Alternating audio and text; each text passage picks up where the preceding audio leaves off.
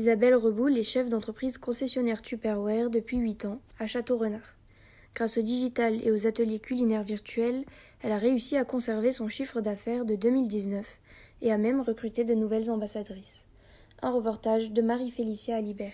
Ce que ça a changé, j'ai envie de dire beaucoup de choses parce que, en effet, nous étions, on va oser dire, pas vraiment préparés à cette crise-là, je crois, ni vous ni personne.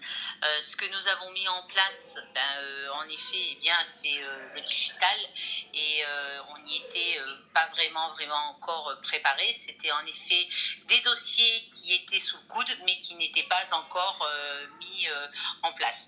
Donc, je vais dire que le lendemain du premier confinement, on a été très très réactifs et on a mis de suite en place, en effet, le digital.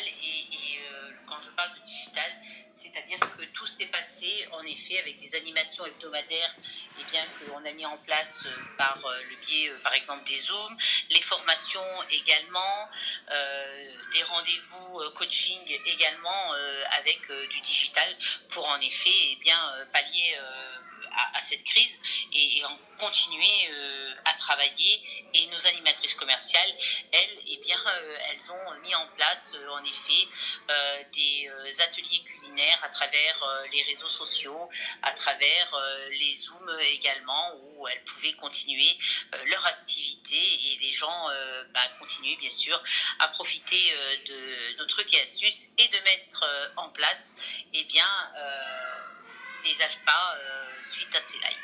Est-ce qu'on peut dire du coup que vous êtes gagnant de la crise? Est-ce que vous avez profité de cette crise? Est-ce que les ventes ont augmenté avec la mise en place du digital?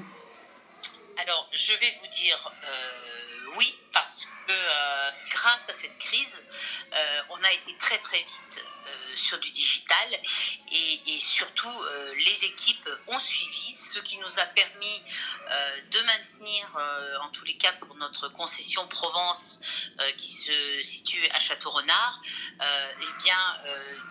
de maintenir notre chiffre d'affaires et de l'augmenter pendant cette crise sanitaire. Oui, parce que les gens étaient disponibles, en effet, pour nous regarder à travers les liens sociaux. Donc oui, cette crise, pour nous, a été, en tous les cas, dans notre entreprise, bénéfique de ce côté-là.